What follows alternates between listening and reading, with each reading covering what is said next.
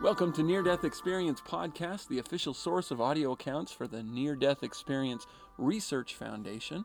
I'm Chaz Hathaway, author of Life in the Spirit World, What Near-Death Experiences May Teach About Life on the Other Side. Today we're going to share a few experiences, at least a couple I should say, maybe three, depending on how much time we spend talking about the experiences, because we've got some short ones that are worth sharing. We're going to start out with one by Mosher. I hope I'm pronouncing that right. Mosher, something like that. From endorf.org. Mosher says, I was 3 weeks overdue for my baby and given 1 cubic centimeter of a drug which did not work in inducing labor. The next day they upped it to 1.5 cubic centimeters, and within 10 minutes I was in terrible labor. I was rushed to the emergency room, and from then on, all I can recall is as follows. Rushing down or up a passageway of sound and lights, finally coming to the end of the passage, to the light, where I was met by 3 beautiful people who informed me that they had come to help me over. Behind them, I could see great beauty, glorious flowers, and green pastures. I replied that I could not go in there. I could not go in there. They smiled and said that everybody came there, to which I replied, even me? If that is the case, I must go back and tell everyone. To which they smiled and said, but no one will believe you. My answer was, oh yes, they will. My husband was in the Air Force officer, so I got lucky, and a bishop came to visit me. I told him of my experience, and to my utter amazement, all he did was smile and tell me that I had been under drugs and that this was all imagination. After that, I gave up trying to tell people. So you see, my wonderful friends in white were right. They did not believe me. Nowadays, it is different. People are more ready to listen. That's the end of the experience. To which I respond, yes, they are. Yes, we are. We absolutely believe you. And beautiful. I mean, you know, she goes to this place and she sees these beautiful, glorious flowers and green pastures in the distance. And she says, oh, I can't go there. She didn't think she didn't earn it, doesn't deserve it, whatever. And they say, everybody comes here. And they're like, even me? And they're like, wow, if that's the case, I want to go back and tell everyone. And they're, okay, but they won't believe you, you know. Oh, they will, you know. And come back, and first response was, yeah, you were under a lot of drugs, so, you know, it was your imagination. And you know, but we're believing you now, Mosher, so no, don't fret. The next one, also from endorf.org, is Barry, who says, later, when someone asked me, before the memories of the accident returned clearly, what time of day it was when the accident occurred, I told them, and I thought it was during the day because I was in a bubble of what appeared to be sunlight. It was only later that I recalled that I had left Denny's just before 9 p.m. I remained conscious until I was in the emergency room. I was unconscious for the next day and a half, only awakening once when I realized that I was suffocating to death. I was immediately taken up into a black void where I began to see what I somehow instinctively knew were beings that had once been human. They were all composed of a condensed group of rainbow-colored lights, but nothing that in any way appeared human. I could feel their thoughts like a cool breeze passing right through me. My own identity appeared to be also composed of light. I noticed that my light had the ability to reach anywhere I wanted, and whatever beam of light consciousness I chose to direct my attention to, I could instantly travel down. I did this and found myself in a floral shop. What I found extremely fascinating was that I was able to experience all of the flowers simultaneously, and that no matter where I went, I was always at the center of everything. That's the end of the experience. And I would give that a 1 or a 2 on the detail scale because, heavens, I want to hear more. Barry obviously had an incredible experience. This connection with the flowers, what? I want to hear this. but we get what he left us. So, but there's another thing that I find interesting in this, and that's that this bubble of light, what appeared to be sunlight, I'm noticing a pattern of this. When a person dies, the darkness around them on the earth, like if it's in the middle of the night, maybe they're laying in bed, when they stop breathing, sleep apnea or whatever, and they stop breathing and they leave their body, they can see. For one thing, they don't need their glasses, which I think we can understand a little bit, but also they can see in the darkness just fine. In fact, some of them, like this one, mistake the ability to see for daylight, which tells me they can see really well. They can see just fine, and I find that interesting. Also, the rainbow-colored lights that are people. And I'm going to come back to this, and I'm hesitant to do so because it's, again, my own ideas of what may be going on, not something that I have seen in any, detailed study way, but it seems that this is an example of what I would call the conscious intelligence form. You've got the spirit body form where people look human and they can hug and they can touch each other and they can feel and sense each other. But there's also that form where there is either no form at all, where a person looks down and don't see anything of a body, even though they're standing in light, or they see a light, just a light, as if they're a glowing ball or orb or whatever. And seeing this condensed group of rainbow-colored lights sounds like they're looking at these conscious, intelligent beings who, from what Barry says, he instinctively knows that they were once human or once lived on this earth, and now they're not living on earth anymore. They're in the spirit world, and they are in this form of condensed rainbow-colored lights. I would consider that being in the conscious intelligence or conscious intelligent form.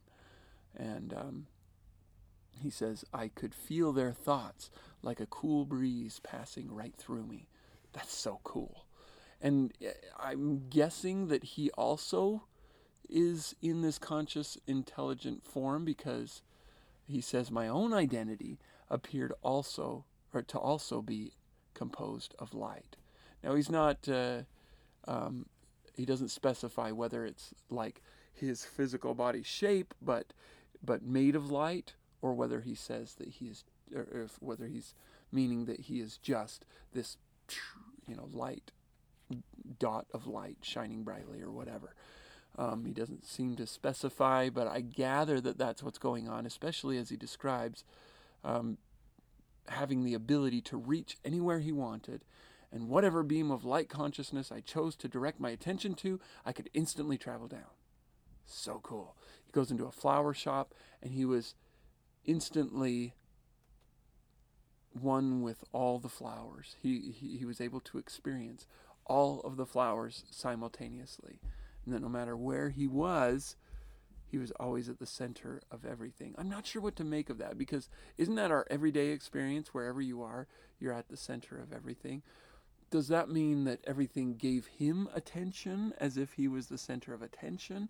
Or does he mean that it was as if the world itself was moving to accommodate where he wanted to be? A sensation of that would imply a lack of inertial feeling, meaning that there's these perfect inertial dampeners of sorts that are making it so that wherever he was, it felt like the world was moving to get to that point, which, if you think about it, though, would not actually be any much different. There might be a lack of velocity sensation, but there would still be wind or whatever. But anyway, so this sense of being at the center of everything, I'd like to find more about that. That's very interesting. Let's do one more. This is Wayne. Wayne says, I was a young, tough guy years ago. Another life, it seems. I was in northern Ontario looking for work in the mines when I happened to get into a scuffle with another young, tough guy. I fell and hit my head, the temple, on the corner of a metal waste container on my way to the floor. I was on my hands and knees looking at the blood streaming from my skull into a pool on the tiles.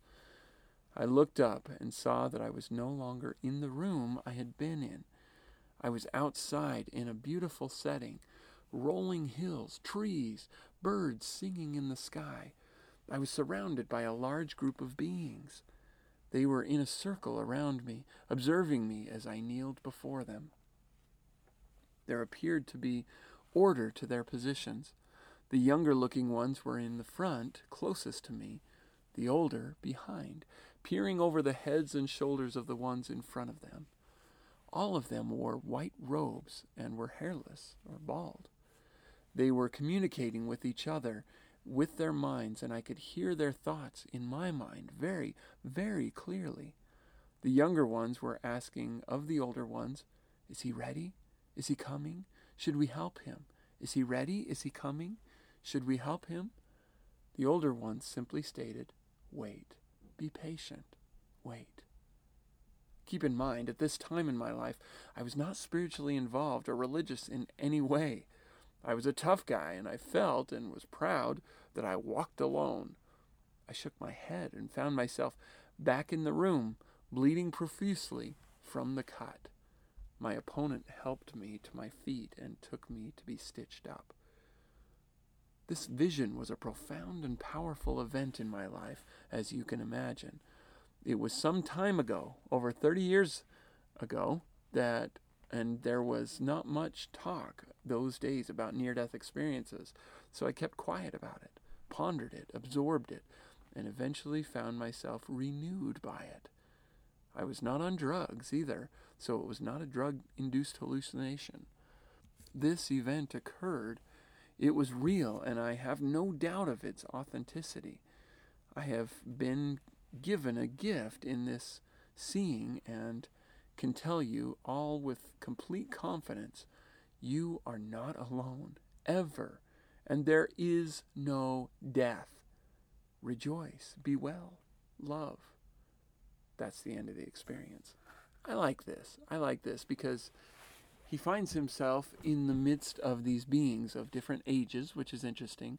I don't know if these ages are portrayed as a symbolic representation of wisdom and ageless spirits. They obviously don't have age in one sense, but you've got age in the sense of those who have come to earth versus those who haven't been to earth.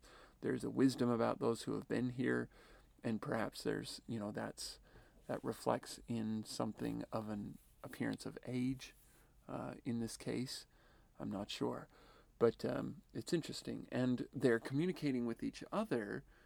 I'm almost under the impression that the older ones are kind of guiding the younger ones and kind of being like mentors to them, and the younger ones are like, "Should we help him? Is he ready? Is he coming?" And they're like, "Just wait, be patient," and then he ends up going back, and so clearly their further assistance in this experience is no longer necessary. However, from his words later, from Wayne's description, he says, "We are not alone, ever. We are never alone." And also, there is no death. We're left to think that probably these beings are with him still, or were with him long after the experience, just out of sight. And it's interesting, he says, too, that he's been given a gift in seeing this, that he can say in complete confidence that you're never alone and there is no death. You think about the after effects of near-death experiences. They kind of get a little bit of the limelight when it comes to what comes out of it in terms of the personality of the individual, in terms of the thoughts and feelings of the individual who had the experience.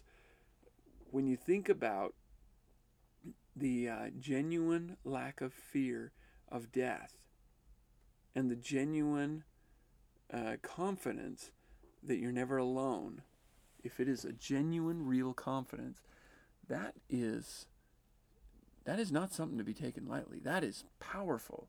It's incredible, because what it does is it opens the heart to be able to live without fear. Because if there's no death, really, then what is there to be afraid of? It's the number one fear on this earth, next to maybe public speaking, which, if you experience it enough, even that fear goes away, and most fears are rooted in death. The fear that this could kill me, such as the fear of heights. If heights were completely and utterly, harmless, if they were genuinely harmless, then there would be considerably less potency to that fear of heights. And we'd be able to experience them without the, debilitating agony that comes of the fear that comes with it, because there's no fear of death. And again, fear of snakes or of wolves or whatever, most of that comes in the fear of being killed by them or severely injured by them, which is a legitimate fear still, pain for a lot of people. But from what we see from these kinds of experiences, the pain that precedes death is usually very short and just a moment of ow, ow, ow, and then gone, and so it's the coming back that people seem to experience the most suffering, which most of us will not come back. So, just statistically speaking, most people don't experience near-death experiences, and it's only those who do who come back and therefore experience pain.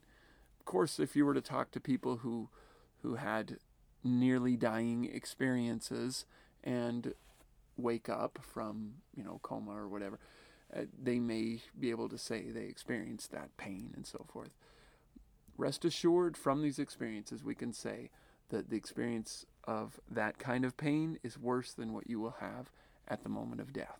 So, what I gather from this is that there really isn't any reason to fear death. I guess you could say there could be a fear of dying before fulfilling your purpose. I think that could be a legitimate concern. Probably not fear, but a concern.